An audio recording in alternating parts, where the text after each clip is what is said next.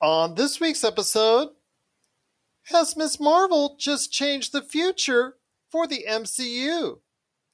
How gray is the Gray Man on Netflix? And what caught our eyes with the Emmy nominations? All this and more as we reach our next stop, the PCC Multiverse. Don't be alarmed. The quasi-shimmering light before you is a trans-dimensional gateway to other worlds, other voices, other thoughts, and other realities. Up feels like down, and down feels like the number 7 on a Wednesday morning. Don't worry. That quivering, blood-boiling sensation under your eyebrows is all a part of the charm. Welcome to the PCC Multiverse. And we're back with another episode of the PCC Multiverse. This is Gerald Glassford from Pop Culture Cosmos, Game Source, The Lakers Fast Break, Inside Sports Fantasy Football, and we truly appreciate everyone listening to all of our great shows. And if you can, please give us a 5-star review wherever you get your podcasts. Plus, if you can like, share, subscribe, follow, or do anything that you can to support us right here at the Lakers Fast Break, Pop Culture Cosmos, Inside Sports Fantasy Football, Game Source, Vampires, and Vitae. Also as well the great folks at Wizards and Wine with Wild Beyond the Witchlight and all the great things that are going on there. Our great games on the weekend as part of the fact that we are the #1 tabletop RPG streamer on Facebook as Demolition Force comes back on Mondays, starting this Monday. So check it out indeed. Want to go ahead and give a big shout out as well to Retro City Games, who is opening up the brand new location at 213 North Stephanie Avenue in Henderson, Nevada, Spot H. Opening a big, huge new store this weekend, so go ahead and check it out if you're in the Las Vegas and Henderson area. And if you could support all of that, including everything we do at popculturecosmos.com, and of course, the #1 place to go for the latest news and trends of pop culture, right there at Pop Culture Cosmos on Facebook, it is sincerely appreciated. But it wouldn't be a PCC Multiverse without my good friend. She is our own magical and mystical diva of Pop Culture Cosmos. You got to go ahead and check out what she's doing today. I'm trying to think of new things each and every week. It's getting harder and harder, I'll tell you. Just imagine how long I've been trying to do it for Josh. I know. Goodness Gosh. gracious. Are you down to like best finder of change between the sofa cushions? Like, is that how far you've gone? But when he comes back from vacation, I just might hit him up on that. So we'll see what happens there. But it is my good friend indeed. You got to go ahead and check out what she's doing today at Wizards and Wine, Vampires and Vitae. Everything that she does for us at the Pop Culture Cosmos. It is an incredible person indeed. Please go ahead and support everything that she does today, including the fact that she has a hit YouTube video that she voices. So you got to go ahead and check that out. Hopefully she'll drop the word on that because I tried to give her a big hint on that last week to go ahead and shout that out. So hopefully she will this week. It is my good friend. It is Melinda Barkhouse Ross. And Melinda, before we start and you go ahead into shameless plug mode, which only you can do, Yes. I will go ahead and let you know a funny little story. #1 is I'm at breakfast the other day here in Henderson, nearby where we live, both of us, and I'm just having a nice breakfast with the family, and I hear someone coming in for their shift, and they shout out to one of the work friends, "Hey, Joe, did you see Star Trek Strange New Worlds yet?" "Huh?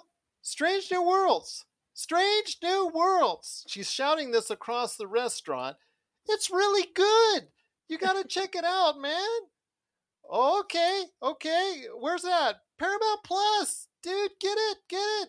And then she goes off into Workday. So that just tells you that word of mouth right there is just leading everybody into why I am saying that you have got to go ahead and check this out.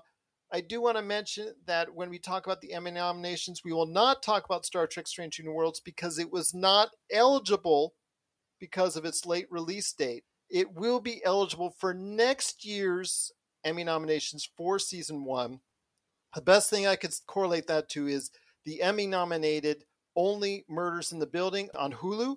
That was not eligible last year because the same thing. And the reason why I got Emmy nominations is for last season, not the season that is currently ongoing right now. So I just want to clarify that. So If you hear any love for Star Trek Strange New Worlds, please go ahead and give a shout out to us right here at the Pop Culture Cosmos. I'm a big supporter, and I know Melinda is going to get on it as the Trekkie fan she is. But my friend, just great to have you back for another awesome show indeed.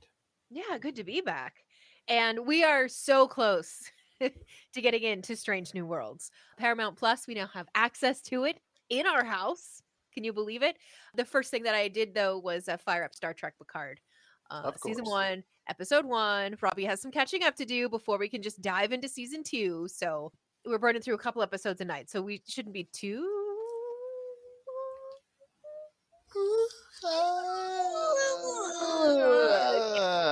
I'm going to get there, though, is what I'm trying to say. Okay. Well, when you do, let me know your thoughts on it. I want to go ahead and save some space on one of our upcoming shows for that. I know it's already in the rearview mirror. We don't usually allot much time for something that's in the rearview mirror that much until the end of the year when we go over the best and the worst and all that. But I want to make sure we go ahead and share your thoughts on that, because I also want to hear your thoughts on The Boys on this week's episode. So we will go ahead and hear your thoughts on that. Plus, season 1 of Ms. Marvel is in the books, so we'll talk about that. Plus, the spoilers will be out, and we will tell you the major spoiler that sets up something even bigger in the Marvel Cinematic Universe. And was it really done well? I have some issues with it, and I'll tell you why. That's coming up in a bit. Plus, also as well, I'm going to ask Melinda if she got anything for Prime Day and what she got. Hopefully, you got a lot of great stuff out there, too, on what's for sale at Amazon Prime Day. So we'll go ahead and talk about that coming up in a bit. We're also going to be talking about Resident Evil. That series came out on Netflix. Should you care? We'll talk about that. Also as well, What We Do in the Shadows, Season 4. The Emmy-nominated show has a new season that's out right now, so we'll talk about that coming up here in a bit. You know we got to talk vampires when it comes to Melinda here, so absolutely, of course.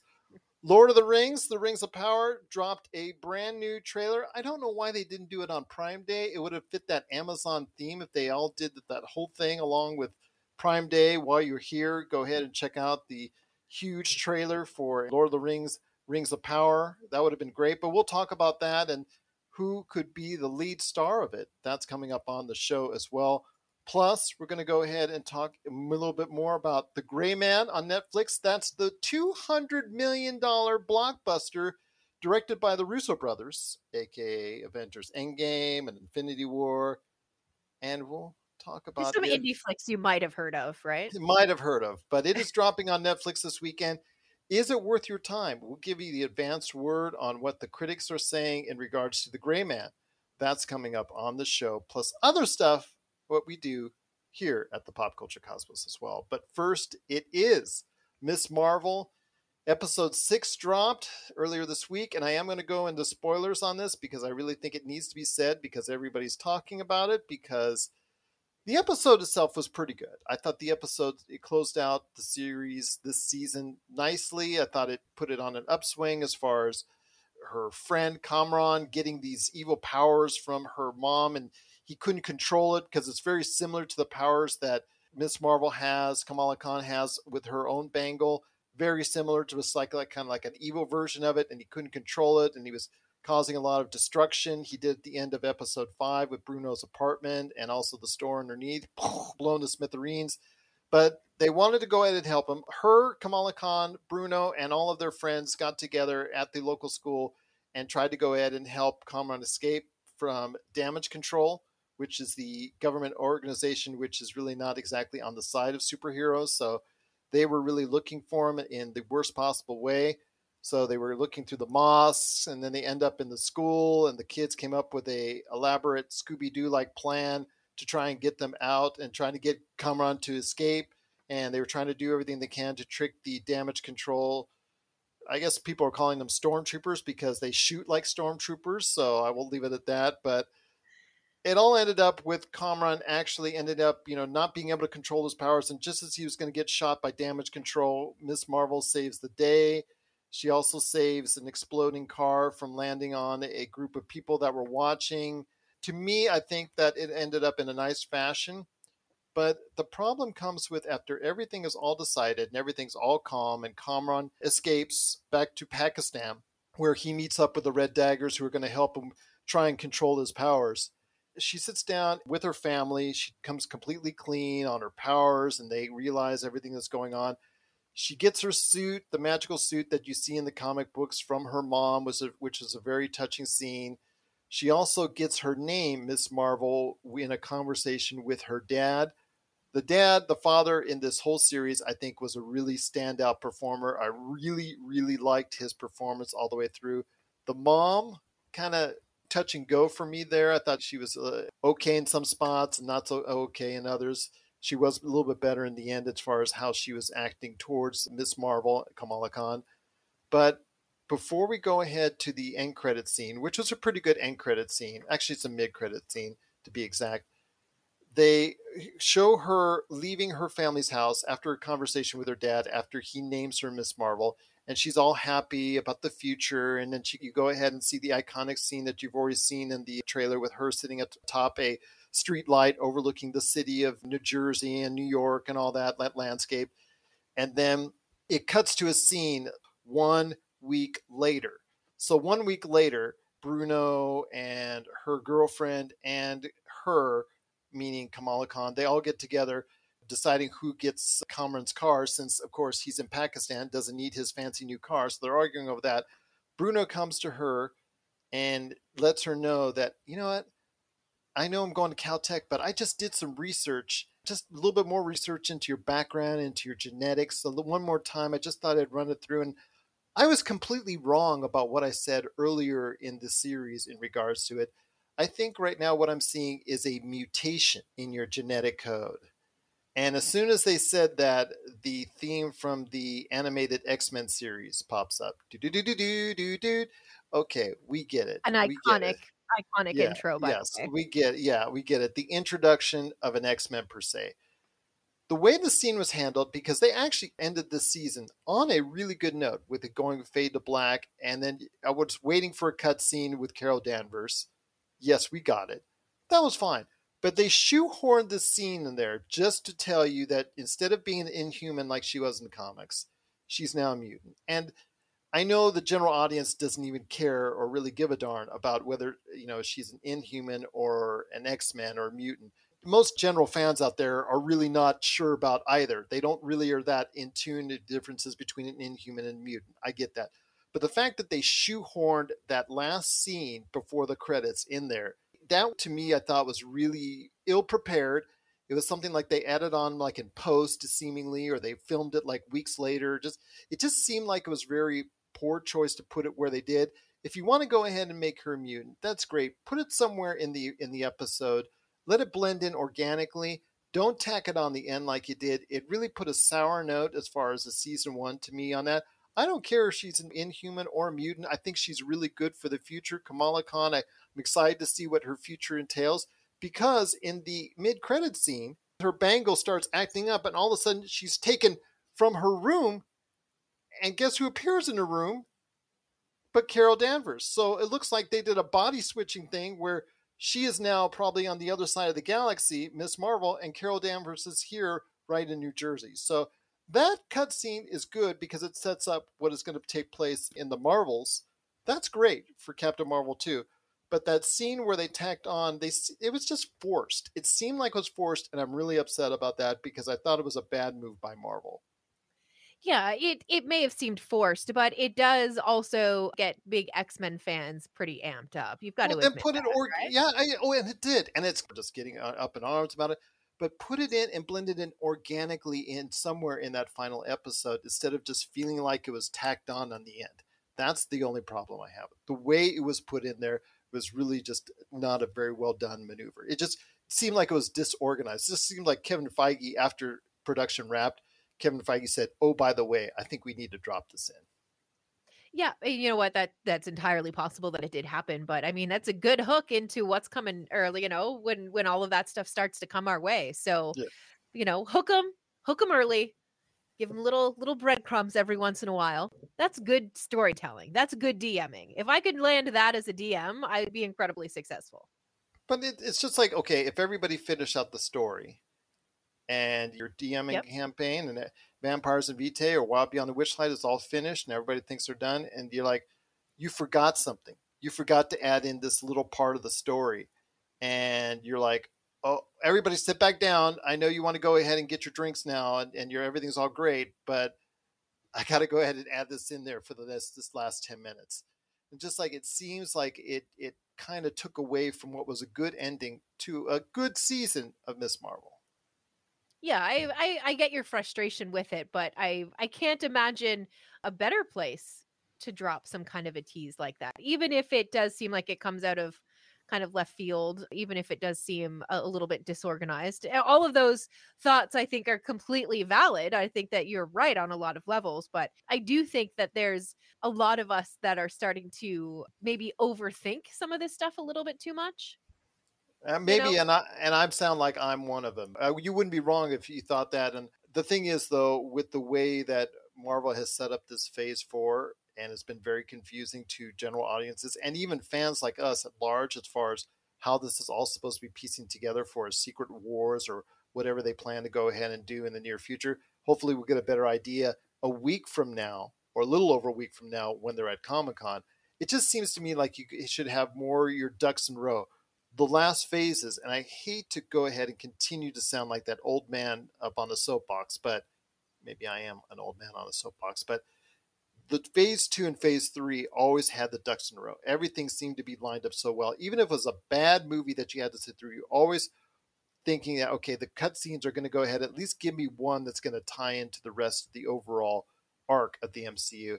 And I just don't know what everything is being pieced together for at this point in time. It's outside of what she dropped, that she's a mutant at the end of Miss Marvel. It's just this whole phase of introductions and what is it pointing towards to, it really seems to be a little bit messier than I think Marvel allowed it to be.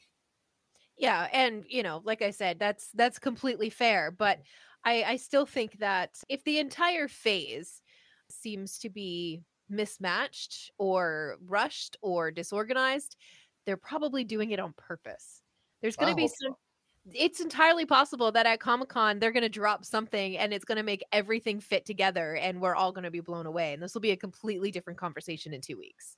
Okay. Well, I hope so. I hope so, It's my friend. possible, right? It's possible. It's possible. It's possible. We'll see what happens. Hopefully, we can get an immediate reaction from both you and Josh come Sunday after what we see at Marvel, and hopefully, we'll get a better description of that as Comic-Con comes this time next week. So we're definitely looking forward to that. But I want to hear everyone's thoughts on season 1 of Miss Marvel. Again, I thought it was a good series overall. I really thought that the insights into the Pakistani culture, and also as well what we saw as far as from standpoint of not only in Pakistan but in America. But yes, if you have thoughts out there on Miss Marvel season 1, we'd love to hear your thoughts. popculturecosmos@yahoo.com. Thanks for checking out the PCC, the Pop Culture Cosmos. We'll be back in one moment. You've heard others, but nothing could prepare you for the shameful stupidity that is the Jock and Nerd Podcast. Witness the hubris as they claim to be the world's authority on comic book movies. Who said that? Never said that. We've never said that. Who cares? A jock said that. Comic book, TV, movie reviews, news, and whatever they choose. Available on Apple Podcasts, Spotify, and wherever you find your favorite podcasts. The Jock and Nerd Podcast. Seriously, people really listen to this. Jock and Nerd. Well, my friend, after that soapbox I will get off of as an old man on the soapbox thing, let's go ahead and talk about something I know that probably entertains you even more than me on a soapbox, and that is the Chris's. And we're going to hit a Chris right now. We already have Chris Hemsworth invading the box office with Thor: Love and Thunder, now over $300 million worldwide. Hopefully by the end of the weekend, going to hit 400 or even more.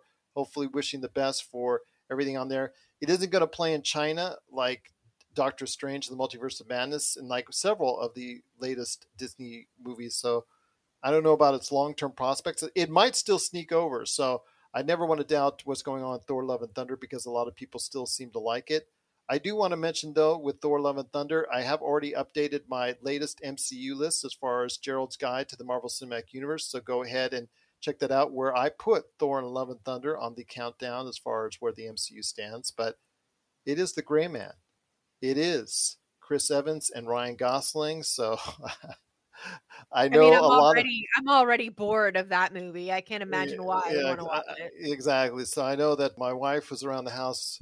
Oh, is the movie on Netflix yet? Is the movie Yeah. just waving herself, as far as walking on by? Because yes, Ryan Gosling and Chris Evans with the mustache are on Netflix with The Gray Man, directed by the Russo brothers. $200 million. How can it miss? With the Well, critics, with the critics, they were saying there wasn't much to see or do. It's getting a 50 out of 100 on Metacritic, which is a ouch rating so far. I am going to check it out this weekend and have thoughts on the Monday show. So I am still reserving judgment on that. But your thoughts on Chris and Ryan getting together as spies battling each other in The Gray Man on Netflix? oh, I'm gonna give it some time. I You mean, know Ryan you are. Gosling, he's a fellow Canadian. I feel Absolutely. obligated. I must support. Of course. So I'm definitely gonna check it out. And I know it's only because of your patriotism that you're doing so. It's the Yes. only reason is the maple leaf. That's it. Okay. No other reason at all. Okay. Trudeau would be proud right now. I'm just going to say that. Yes. Yeah. But it is The Gray Man on Netflix. Are you concerned when you see the advanced word is not too great, when you see the reviews are not very kind? I understand that this was a big gamble by Netflix and that they may not be doing these big gambles in the future. For a $200 million movie on Netflix, it is supposed to give big, what we're talking 3, 4, 5, 6, 700, 800 million hours of viewing on Netflix. It should do humongous numbers. Do you think it will do it on Netflix? Of course it will. Okay. Of course it will. And it will because of the star power behind those two names. Okay. Right? People are going to give it time, and people may give it 45 minutes and turn the movie off. That's the worst case scenario. Best case scenario is they get the views that they're expecting and, as many eyeballs on it as possible. Well, I agree with you on that. I think a lot of people, just because the name power will. I mean, Chris Hemsworth and Ryan Reynolds both have had movies on Netflix, right, that are geared towards Netflix that are not exactly the highest rated in the Yeah. world of their careers.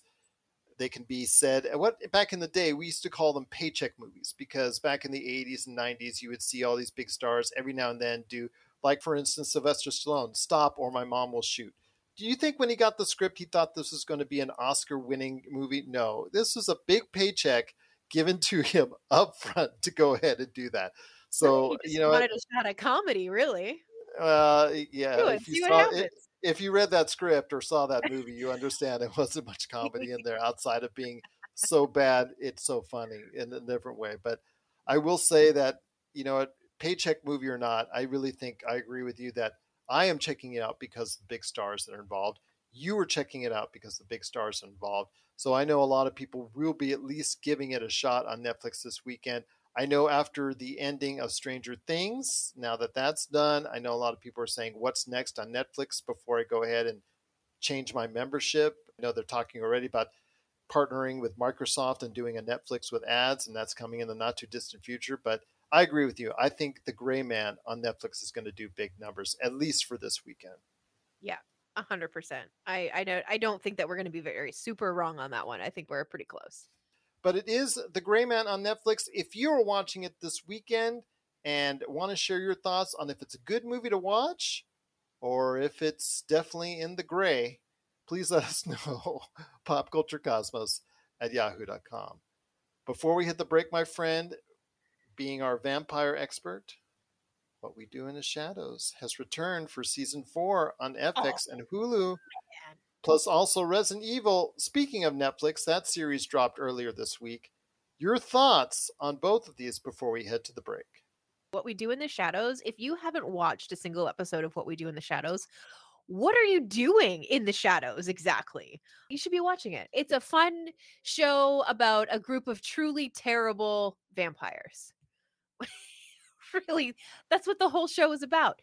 They are And, really bad at their jobs. they're so bad at it. But that's what makes it so much fun to watch because we're so used to seeing the super suave, slick, or even like aggressively terrible vampires portrayed in media. So to get the opportunity to see the sillier side of unlife as Nadia would put it, is always a treat. So it's a fun one to watch.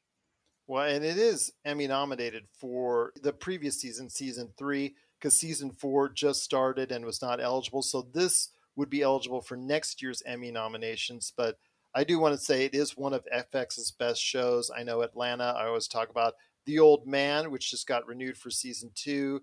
The Bear, which just got renewed for season 2 as well. That a lot of people have been talking about how good that show is. Deeper insight into the restaurant industry. So a lot of people have been talking about that as well. But definitely What We Do in the Shadows is something that Taika Waititi, even with the feedback he's gotten in regards to Thor Love and Thunder, and there's a lot of feedback one way or the other on it, I do think that he's been getting a lot of love for What We Do in the Shadows, overseeing that as one of his biggest successes. Obviously, it emanates from the original mockumentary film that he made that really got this whole thing started. So, yes, definitely one of his best successes that he's ever done. It's really, really good, and it's really, truly worth your time. Absolutely. I can't wait for the Vampire Nightclub to be the thing that the show starts to focus on. I can't wait. I can't wait either, but always a great laugh. It is What We Do in the Shadows, season 4. It's available right now on FX and Hulu. I think the first 2 episodes are up for this week, but before we head to the break, it is Resident Evil on Netflix. Again, Resident Evil being brought back out for the umpteen thousand time to go ahead and bleed every dollar out of the Resident Evil TV or movie empire that Sony wants to go ahead and continue to have. It's a Resident Evil series on Netflix that has garnered, again, mixed reviews. I know that Josh, who is our Resident Evil expert, wasn't very high on it. He said he was still going to give it a try. So I'm waiting when he comes back from vacation to go ahead and hear his thoughts on that. But any thoughts on Resident Evil on Netflix before we head to the break? Honestly, I think it's a smart move by the franchise to try to do a show and to put it on a service like Netflix. I think that's the correct place for it. Like, I don't think it would have fit on like a Showtime or an HBO or anything like that. I think Netflix is correct. Is it good or not? I really don't want to be a predictor of that one. I'm not a huge follower of the Resident Evil stuff. Again, I'm not a huge fan of horror stuff. So kind of explains my lack of interest in it there. But I think that the idea that they're going forward with making it a series, making it on Netflix, I think that's the correct path for it. I think it makes sense. I think it makes sense. Obviously, Sony and Netflix have this relationship right now where Sony puts its marquee IPs onto that platform. It's a win-win situation for them and a win-win situation as far as content for Netflix. So I agree with you on that. No matter how bad it is or what kind of reviews it is still something that, you know, I'm sure Netflix will want to go ahead and put out there as something that people can watch and probably will get enough views to go ahead and sustain itself just by the fact that they've got a nice little side. One of their many sides of their network and their streaming outlet is the fact that they cater to horror fans' needs. And it's not just Shudder, the network that's out there that's catering to those needs. And I think that the horror fans out there watch Netflix, and they do watch it in great numbers because of the fact that there's a lot of stuff for horror fans that are out there, even if you think Stranger Things tinges on that from time to time as well. So, yeah, I just tell you right now that it may not be for me for this Resident Evil series, but I will hear from Josh and see if he likes it, but we'll wait and see. But what are your thoughts out there on Resident Evil on Netflix? Actually, the series dropped this week. So do you have thoughts on the series that dropped this week in Resident Evil Netflix style? Please let us know. popculturecosmos@yahoo.com. We'd love to hear your thoughts, and we truly appreciate it. There's also as well Pop Culture Cosmos on Facebook, YouTube, and wherever you get your podcasts as well. Coming up next, we're going to be talking about Emmy nominations. We're also going to be talking about Lord of the Rings of Power. What did Melinda get from Prime Day, and what did she think of The Boys as it finished season 3? A lot of conversation coming up in the not-too-distant future right after the break. This is the PCC Multiverse. And if you're ready to talk toys, I haven't stopped talking toys. Let's get to it. it's the Jay and Rob Toy Show, and we're back for season 2 for 10 more episodes of toy talk and goodness. And this time we talk Marvel figures, we talk DC figures, Holy Grails, play sets, what if scenarios, and so much more. But we're not alone. We've brought a few friends with us this time. All that and of course our action figure spotlight. So check out the Jay and Rob Toy Show Season 2, exclusively on Jinx Esports TV Canada. And we're back with the show. It's the PCC Multiverse. It is the goddess of everything Vampire and Vitae, Melinda Barkhouse-Ross, and humble me, Gerald Glassford, coming right back at you here. You love how I like the, this. Oh, yeah, okay. I keep telling you, undersell so I can over deliver. Okay, fair enough. You fair enough. gotta work indeed. on that.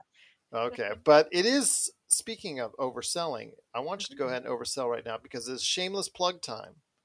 Okay, I know you went out at this Prime Day, as many people did. Millions and millions of people out there did for Amazon Prime Day and bought a lot of stuff.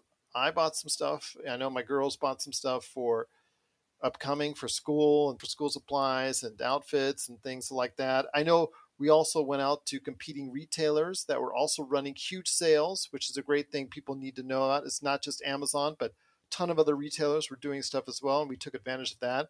I know I picked up another Fire TV stick right here, 4K, so ready to go ahead and install that on another TV here. But I know you got some good stuff to help out with your great stuff that you do. So go ahead and let us know what you did and where it's going to. Yeah, so I found after scouring through and almost convincing myself that I needed to get a 42-inch TV as my computer monitor. I don't know why I was trying to convince myself of that, but anyway, I didn't. Thank goodness. But what I did get was there are these little lights. They're about 10 centimeters long, like this way. They're magnetized on the back. Ulanzi, I believe, is how you pronounce the make of them, but they're handheld. But they do have like adapters on the top and on the bottom of them, so you can add them to the top of a tripod. And then you can take your camera for your webcam and you can mount that right on top of the light. And I bought 4 of them to go in each corner of the table when we're doing our streaming, because there's a couple of spots where I just can't quite get light to go properly, and it's been driving me crazy. And these little lights just seem perfect. I don't think they're going to be intrusive. I don't think that they're going to cause too much of a problem, but got a pretty good deal on those. So I got 2 packs of 2. And I also picked up some new tripods because I have some tripods that are really, really short. I need some that are about 6 feet tall. So I ordered 4 of those for the new lights as well. And that was all part of Amazon stuff that I picked up. And it was all part of Amazon Prime Days. And what is it going to? Shameless plug. Oh, Vampires and Vitae, and I should say Wizards and Wine, because again, there's just pockets where I can't get light to go properly, and you'll see them creep up here. They should arrive by Sunday. I don't know if the lights are going to be here in time for the Sunday show, but my fingers are crossed that that's the case. And you recently also voiced over a character in a YouTube video that's done amazingly well. So tell us a little bit about that as well before we hit the next subject. Yeah, so Robbie and I joined a LARP group here in Las Vegas, which is live action role play. It's for Vampire the Masquerade. And we joined because we wanted a chance to network with people who were interested in Vampire the Masquerade. It was a chance for us to talk about our podcast, a chance for us to get to know more people in the community. And the gentleman who runs the entire thing, organizes everything, really has curated a really neat YouTube channel that you can check out. Just search Desert of Shadows and you'll find it. And I got to voice a video that is about 13 minutes long, 12 and a half, something like that. And it's all about vampire taboos when you're talking about Vampire the Masquerade. It went out 2 weeks ago and it has 16,000 views on it already. 16,000 views for 2 weeks might not seem like a big deal to a lot of people, but to me, who's used to seeing like 12, 22 views on stuff, to be part of something that's hit over 1,000, let alone over 10,000 views, I'm really proud of it. Worked really hard on it, and there's a lot more to come, I can tell you that. Well, congratulations to your success on that. I wanted to make sure I said that on air. I know I've said it off air, but I wanted to go ahead and make sure that everybody knew about it because I tried to hint that to you. I tried to throw those breadcrumbs last week, and yeah. I'm so bad at it. I'm just so bad at talking. I might post signs. I'll post signs. Yes, but shameless plug. Remember my golden rule: if you don't tell anybody about it, no one else will. Well, that's true. Yeah. I do want to mention that there is a new episode of Vampires and Vitae tomorrow. Finished editing it today while I was at work. Shame on me. But it is a little bit of a different episode because we do a little bit of a power creep on each of the 4 characters. And there's a big secret that Helen has been holding. And it's, I think, going to come to light over the next couple of weeks. And it's a huge piece of information. So check it out. Vampires and Vitae, Pop Culture Cosmos, but also Vampires and Vitae, wherever you get your podcasts. Great show, easy listen, and some surprises on the way at Vampires and Vitae, indeed. There are some naughty words, though, so just a heads up. Okay, naughty words indeed, but yeah, that's so cute. That you just said right there as far as the disclaimer reminds me so much of the other story I wanted to tell you about. Okay, so I'm getting ready to watch Ms. Marvel, the final episode of it, and Disney's so cute. They're so cute because they said there might be some images that you might find disturbing before you watch this episode. And I'm watching the episode, and this comes shortly after I watched Stranger Things Volume 2 and The Boys Season 3. And you're telling me you're watching, and there's going to be some disturbing scenes on this PG-rated Ms. Marvel. I'm thinking to myself, oh, you're so cute, Disney. I love you, Disney. You're just so awesome for saying it. But it's so funny that they said that because the fact that, yeah, it's Disney. And it says, yeah, coming off The Boys and coming off of Stranger Things. And that, yeah, it was just like, oh, you're so cute, Disney. You're so cute. You're so cute. But speaking of what's on streaming or what's on television, it is the Emmy nominations. And before we hit the break, I want to go ahead and mention that they were announced this past weekend. You can see the entire list off our site, Pop Culture Cosmos on Facebook. We've got a little place where you can go ahead and check out all the nominees from there. But was there anything that really stood out one way or the other?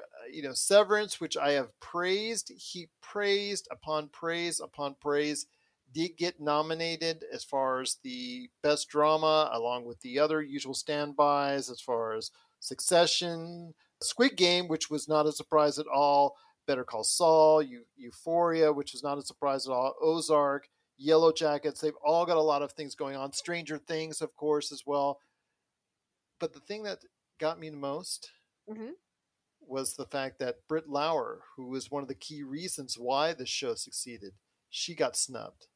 And I think that she got snubbed in the Best Actress in a Drama Series category was because of the fact that it's Britt Lauer, and she has no real name value going into this series.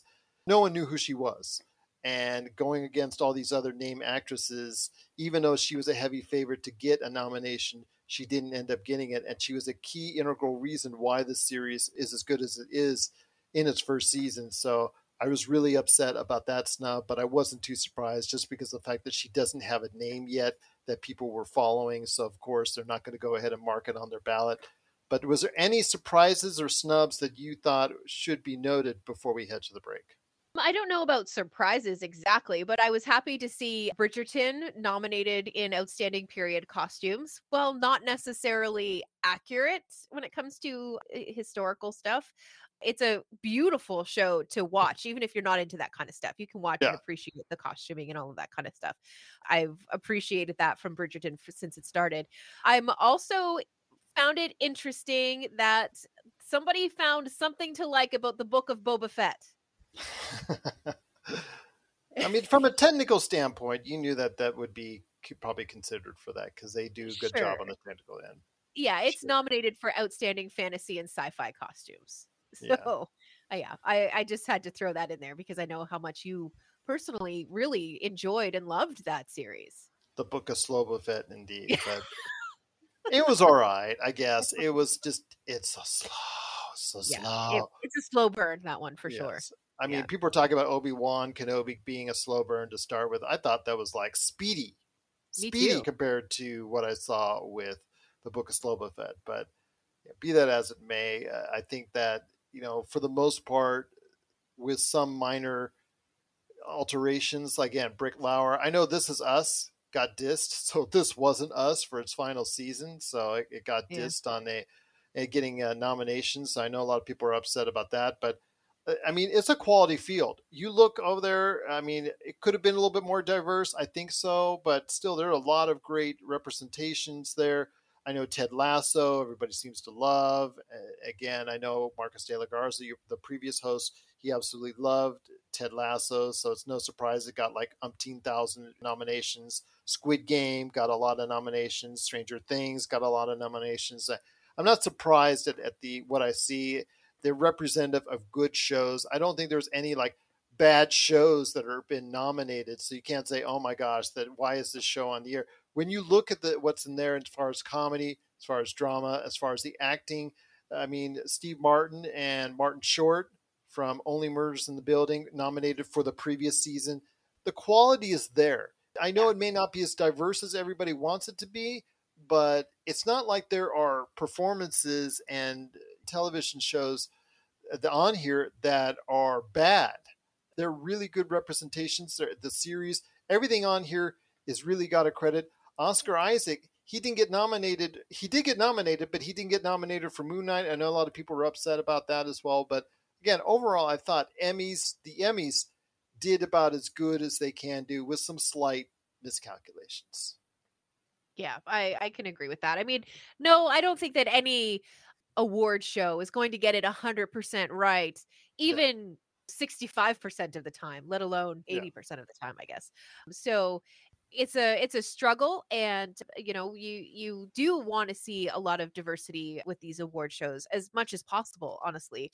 So I get that frustration, and I look forward to seeing what kind of stuff we're going to be offered up with these award shows in the future, for sure.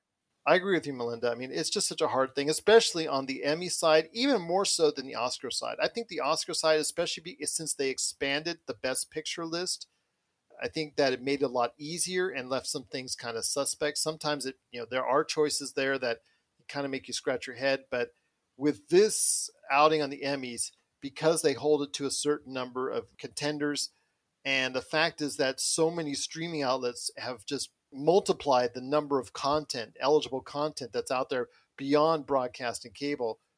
Yeah, it just makes it so much harder indeed. So again, it's a no-win situation, but I think they did about the best they could. But it is the Emmy nominations. It is now available as far as in detail on a list on Pop Culture Cosmos on Facebook. Do you agree with Melinda and I that the Emmy nominations were, for the most part, pretty good? Please let us know. popculturecosmos@yahoo.com. You're listening to the Pop Culture Cosmos. If you're in the Las Vegas and Henderson areas and are looking to buy, sell, or trade the best in classic or current video games and pop culture collectibles, there's no better place to go than Retro City Games. From Xbox to PlayStation, Nintendo to Atari, the great crew at Retro City Games provides the best place to go for all your gaming options. Stop by their 2 awesome locations in Henderson and also the Las Vegas Strip, or follow Retro City Games on Facebook and Instagram for all the latest deals and new items. Without a doubt, there's no better place to go for your gaming needs than your friends at Retro City Games.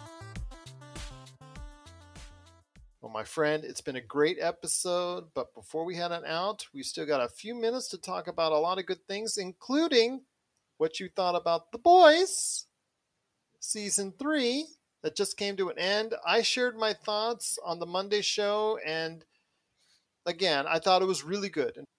I didn't think it was as great as 1 and 2. Some people say it's the reverse. They think this was the best of all the seasons. I thought it's like going from a 9 to an 8 for me. It's like, okay, right. I thought both the season 1 and season 2 was among the very, very best.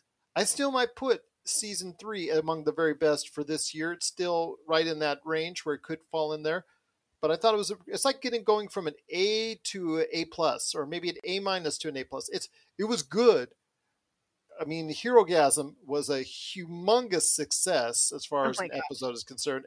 It is overall the best episode of the series, in my opinion.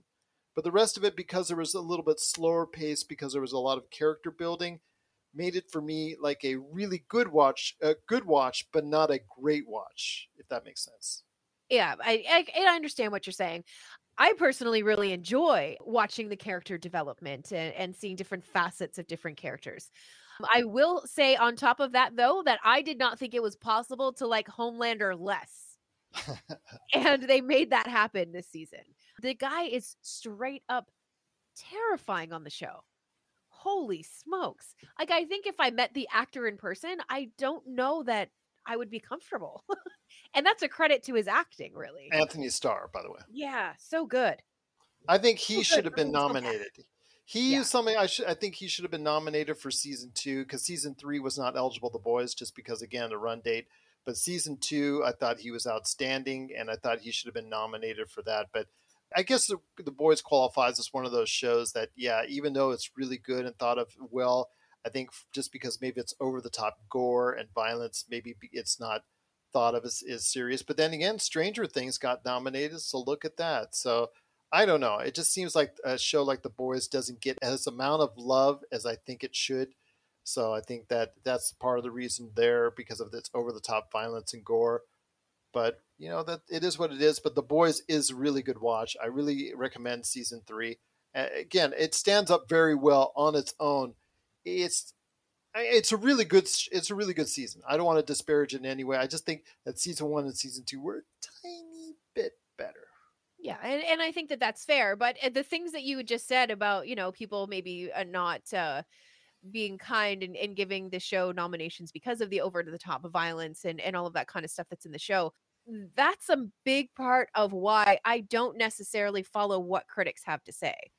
I like to give things the benefit of the doubt, like the Ryan Gosling Chris Evans movie. That's the gray man, right? Yeah.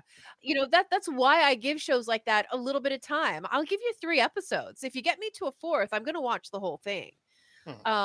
And critics are there to criticize. That's their job. Well, the Terminal List, which we talked about with Chris Pratt on Amazon, you said you would give that a chance because it was really lambasted by the critics. Absolutely. And that's another thing. Like, sometimes the critics are there to criticize, and if they're not criticizing, then they're not necessarily doing their job. So they have to find fault with something. And sometimes I think that the stuff that they point out is a little bit more in depth than your average viewer of the movie or the TV show or the book or, the new web series or whatever you call it. I think that critics are there as a guide for people who are really into movies and TV, but they're not necessarily something that the average TV or movie viewer really needs to concern themselves too much with, honestly. Yeah. Again, although sometimes for me, it's a litmus test. If I know going in that this series or movie wasn't rated very well, then I can at least know that, okay, are they wrong or are they right when I go into it? Like with Thor: Love and Thunder, didn't get advanced reviews that were very good. So I went in there, okay, at least I know that it's not beloved by everyone. It's not universally praised. So if I slam the movie, I'm going to really feel bad in doing so. With Thor: Love and Thunder, I thought, again, the same thing like that. But it just seems to me that when it comes to critics, sometimes they could be overly harsh on things. Sometimes they could be right on money. I mean, we talked about the Tomorrow War last year with Amazon Prime, and I think they gave it too high a score, and that score was on, about 30 on Metacritic. So that movie was really awful, but that was just me. But then again, so many people liked it that they're talking about doing a sequel to it. So, you can't, it's one way or the other. So it's a matter of opinion either which way. So again, when you're talking about critic culture, I know Josh really loves to harp on this issue when it comes to critic culture. It really is a matter of perspective on what you like and dislike. That's all I can use. You can go ahead and watch it if you want. And I'm always saying when I slam something or when I don't like something as much as, say, you do, or back in the day, Marcus, or what Josh, I really want you to enjoy it, and I'm actually extremely happy when you do. Yeah, and I think too, using your example of you knowing what the critics thought of Thor: Love and Thunder, it set you up almost to be underwhelmed by the movie when you're watching it, because you're watching for the things that these critics have pointed out as problems. I'm not saying you wouldn't have thought the same issues were, a problem in the movie. That's not what I'm saying at all. But just going into the movie expecting to be disappointed is a self-fulfilling prophecy. Yeah, absolutely. And when And Josh, again, critic culture has been a major thorn in his side for years, and he said that as much on this show. But it was funny because he really wanted to prove the critics wrong when he came on the Monday show and had a review already set up for Thor: Love and Thunder. Yeah, his alignment and agreement with the critics said it all. I mean, he had shared his thoughts on it. He was disappointed, but if you want to hear more, just check out our previous show, the Pop Culture Cosmos.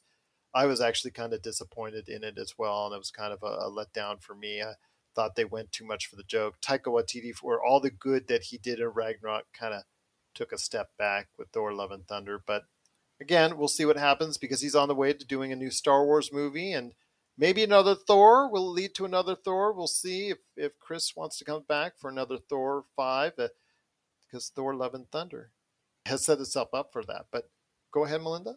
I just have one more thing. So, in my previous life, when I was back in Canada and I was part of radio, one thing that we got to do was go and host movie premieres. So, I got to meet I don't really know what exactly their title was. So, we're going to call them a cinematic representative for Okay. each of the major movie companies, right? So, like PR? Entertainment, yeah, all of that kind of stuff, right?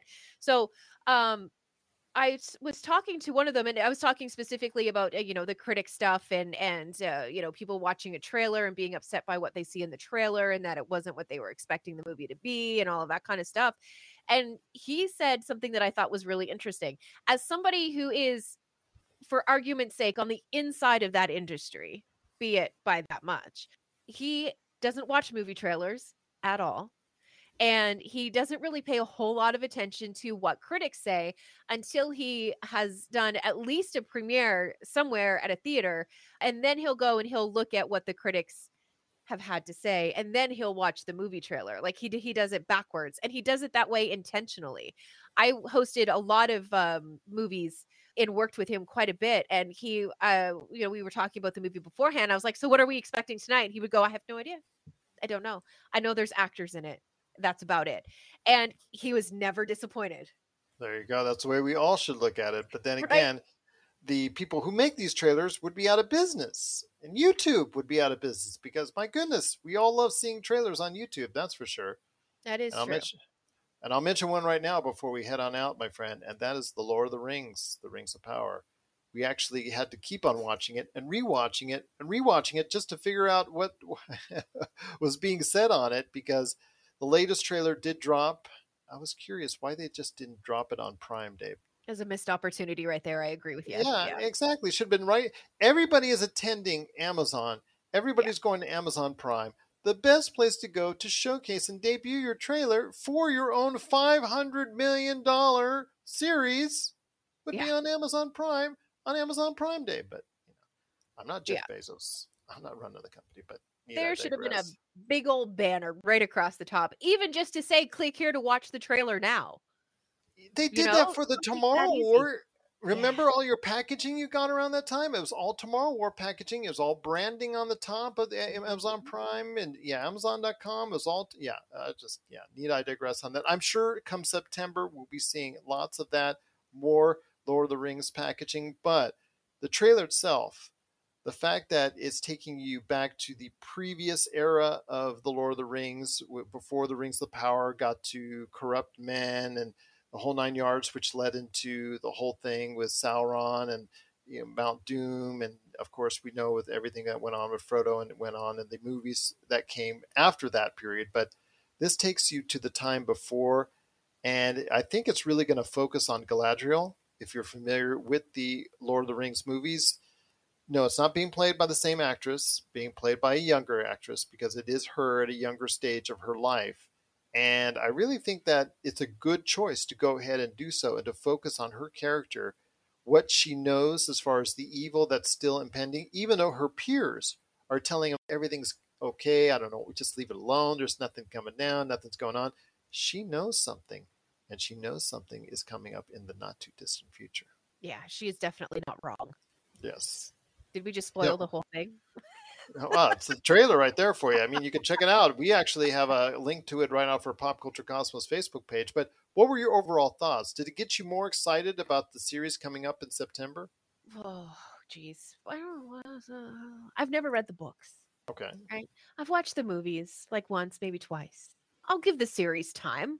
But to say that I'm excited about it, like I don't know the premiere date. I don't have an alert scheduled on the day that the series is released in my Google Calendar. Like I'm not that dedicated to it, but it's definitely a show that I'm going to give some time to. And this trailer did show me a few things that I'm very interested in seeing how it's going to play out. I can tell you, I mean, it wasn't the book that did it for me. I told you I listened to the audiobook, but that was in recent times. That was actually in the past couple of years. I've listened to it on a plane flight for the most part, all 18 hours of it. But what got me into it was the films. I actually was really brought into it. I actually saw it in the theaters, bonded with my wife over The Lord of the Rings. That's how we first started really connecting with each other, was over the Lord of the Rings movies. And in fact, we have 2 daughters named after characters within the Lord of the Rings because of it. So it's just something that has made an imprint on my life that I really am looking forward to seeing expanded upon. So I am excited, truly excited to see. I know that the actors that are going to be in the series are not the famous actors and not the actors I'm really aware of. I don't really care. I just want to know the characters that I were not familiar with before that are in the lore of J.R.R. Tolkien, the history behind it all, plus the ones that I am familiar with from the Lord of the Rings movies and basically the majority of the Lord of the Rings books, the ones that were old enough to be back in the day, younger period, the decisions that they made, the things that led to the events, to what we saw in the 3 Lord of the Rings films, and even to an extent of the Hobbit films as well that came after it. Those movies laid an imprint on me, and I'm really excited to see from the Lord of the Rings, Rings of Power, exactly how it got to that point. So yeah, this is one of the few prequels I'm really excited to see. Yeah, and like I said, I'm definitely going to give it some time. I'm not trying to say that I'm not excited about it or that I'm not looking forward to it. It's one of those shows, which obviously is a lot like Star Trek Strange New Worlds right now, which I'll watch it when I have a second and I can sit down and really take it in and really enjoy it. Okay, well, you will be glad you did it because it is so amazing, Star Trek Strange New Worlds. But I'm really excited for Lord of the Rings of Power. Oh, isn't that your ring glowing? I don't know. Is that Elvish on that ring? You know, is it like glowing? I had no idea that the camera picked up that kind of detail. Yes, absolutely. You might want to consider taking it to Mount Doom, throwing it in the fire. There you go. Absolutely. Big shout out to RX Night Owl. RX, thank you so much for watching, listening. But if you have thoughts out there on Lord of the Rings, Rings of Power, and if you really are excited about what's to come with this series that's hitting Amazon Prime in September, please let us know. popculturecosmos@yahoo.com or anywhere on social media right there at the Pop Culture Cosmos.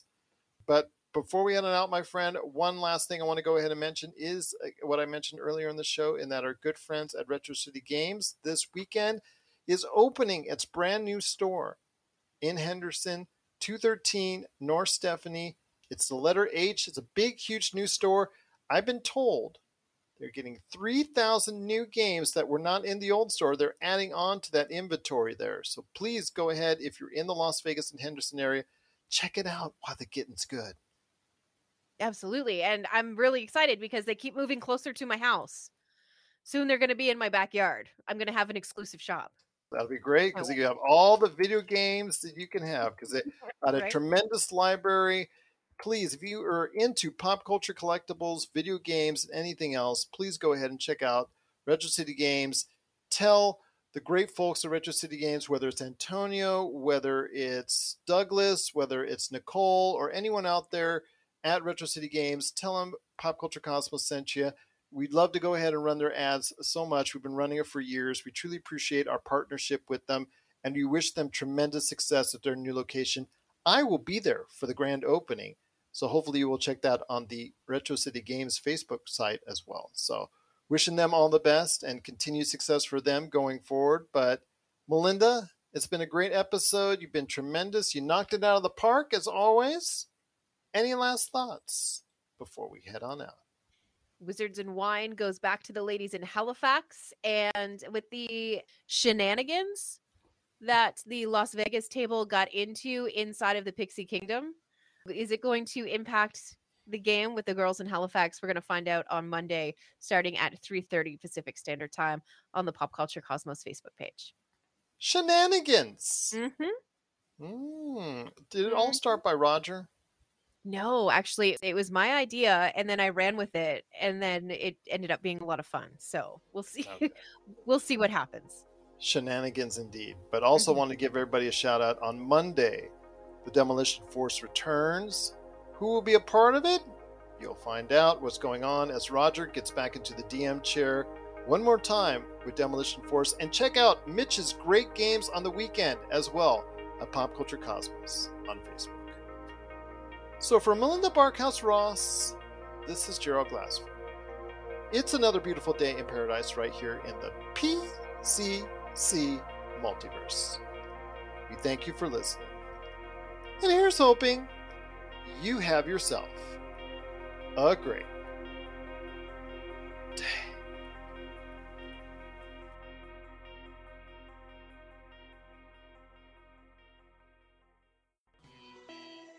You're listening to a Weeby Geeks Network podcast. Tangent Bound Network. Let your voice be heard.